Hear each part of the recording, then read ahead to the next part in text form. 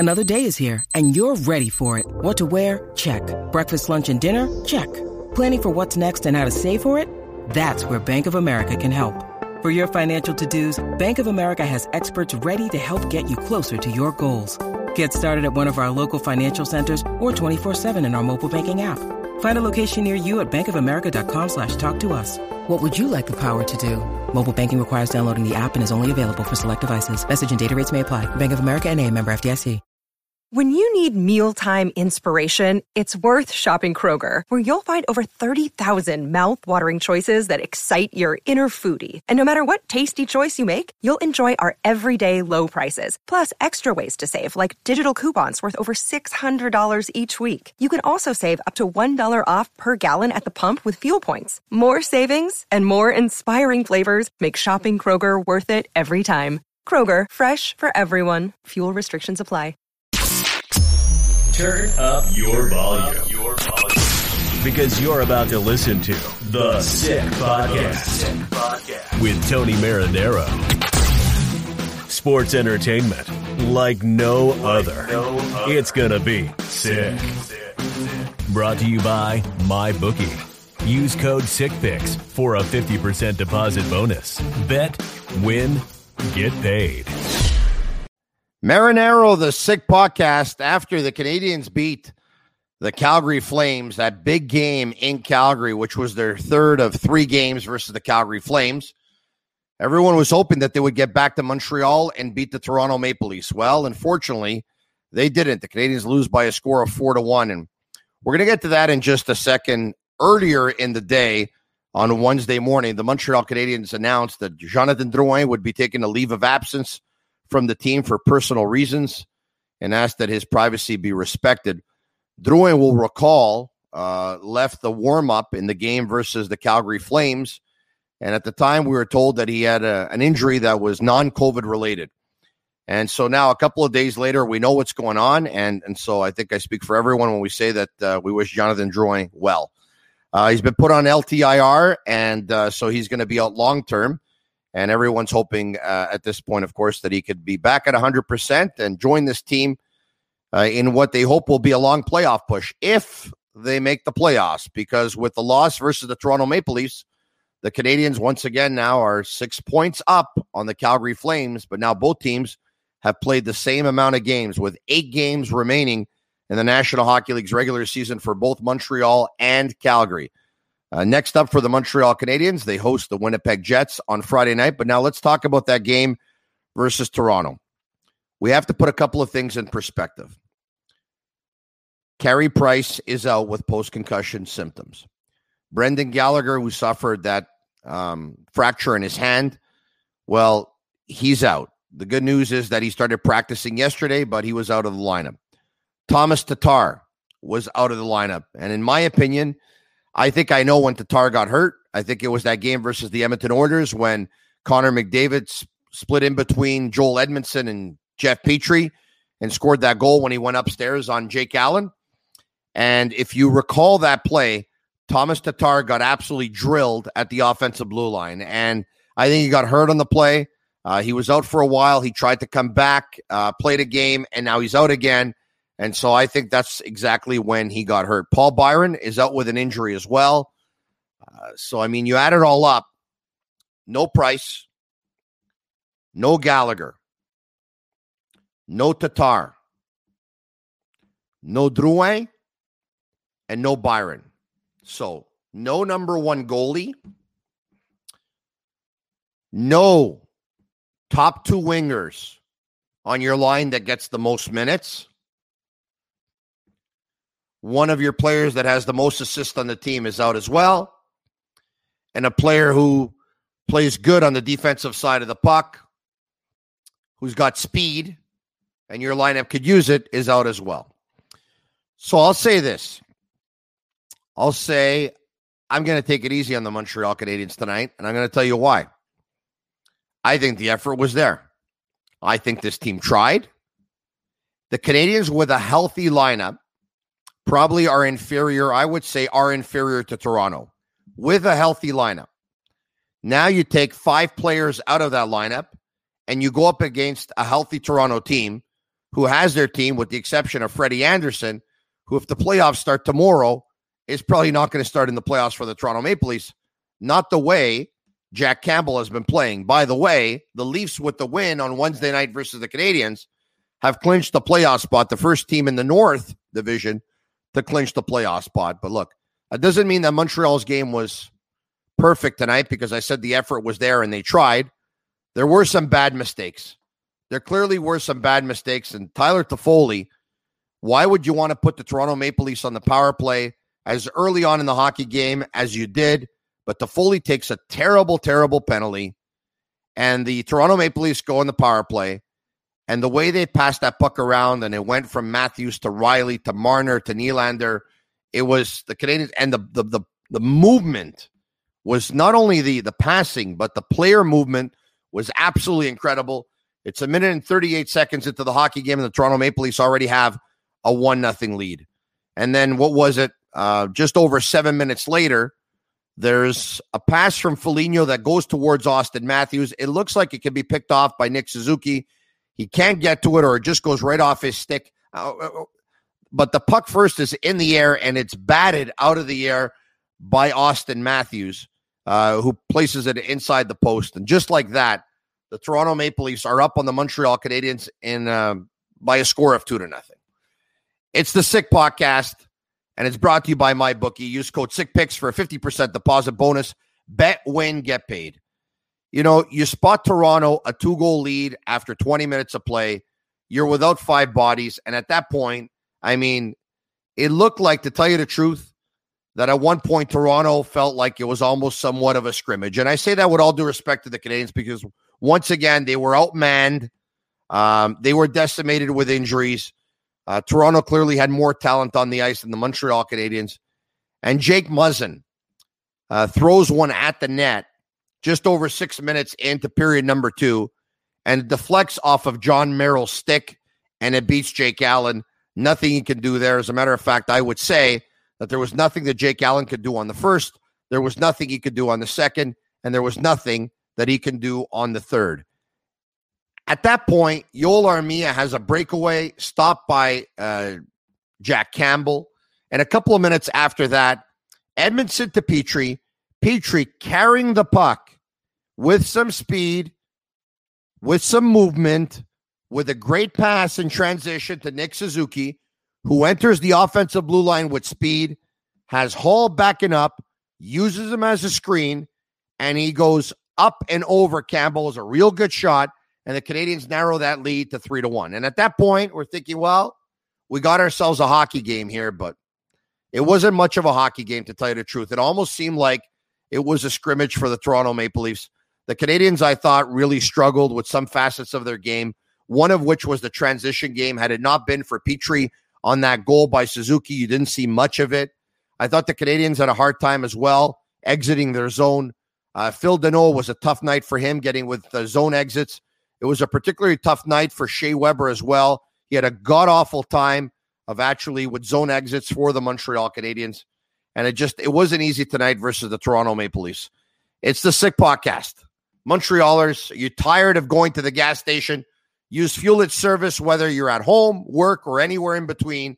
Download the Fuel It Canada app today. Fuel It, bringing gas to the 21st century. Speaking of gas, it's another thing that I want to talk about. I thought the Canadiens didn't have a lot of gas in the tank tonight. They really didn't. What were they playing? Their fifth game, I think, in the last 8 days or something like that. And we know that because they had that COVID break, they probably were off for that week or 10 days between games. But once they came back, I mean, they're playing a game every day and a half on average type of thing. And the Canadiens they looked tired.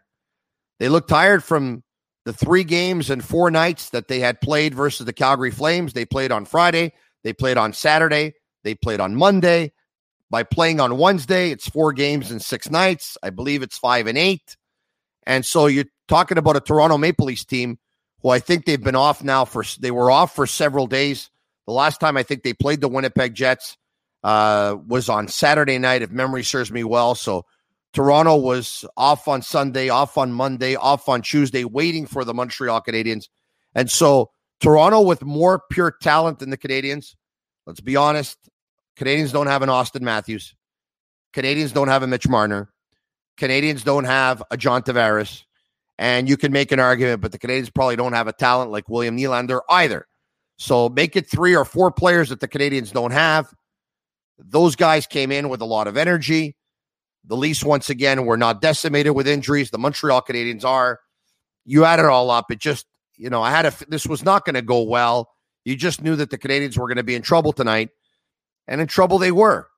And now the big thing is, do they have enough gas in the tank?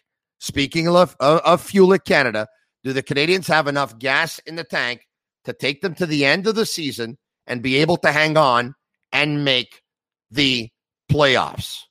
And if they make the playoffs, it's most likely going to be an appointment with these same Toronto Maple Leafs.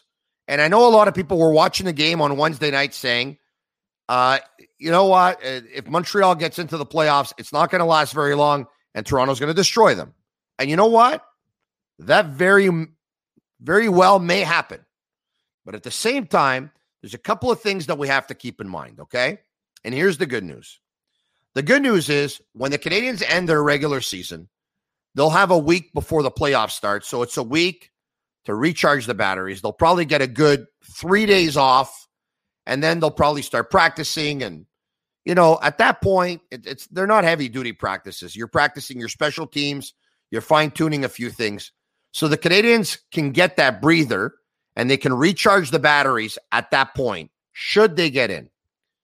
You would expect Carey Price, who Dominic Ducharme says is getting better day by day, you would expect that Carey Price will be back.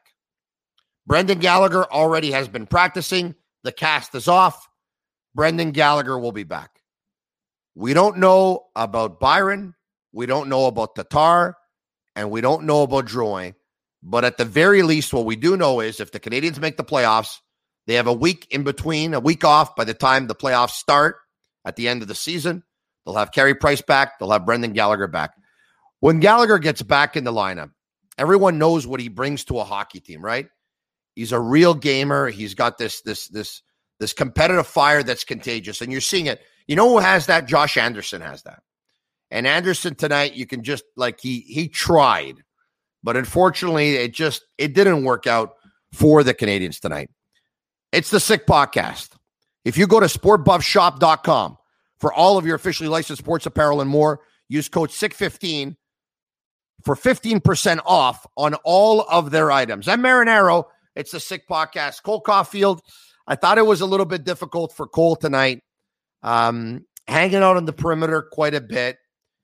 It's been able to not hurt his play at every other level because the one-timer is just so good. The shot is just so good. Real smart player. He knows how to get open. He knows where goals are scored. But in the National Hockey League, I think he's going to have to get in a little bit tighter. So I thought, there was an adjustment to be made in that respect. But, who on the Montreal Canadiens looked good tonight? I would say I thought Jake Evans looked okay. Nick Suzuki obviously scored a big goal. But it was tough for the Canadiens. It was tough. And one of the things I think we're also going to see is John Merrill was a -2 tonight, paired with Romanov, who was also -2. Dominic Ducharme wanted to see what he had in Merrill. He wanted to see what he had in Gustafsson. He's had a chance to see it.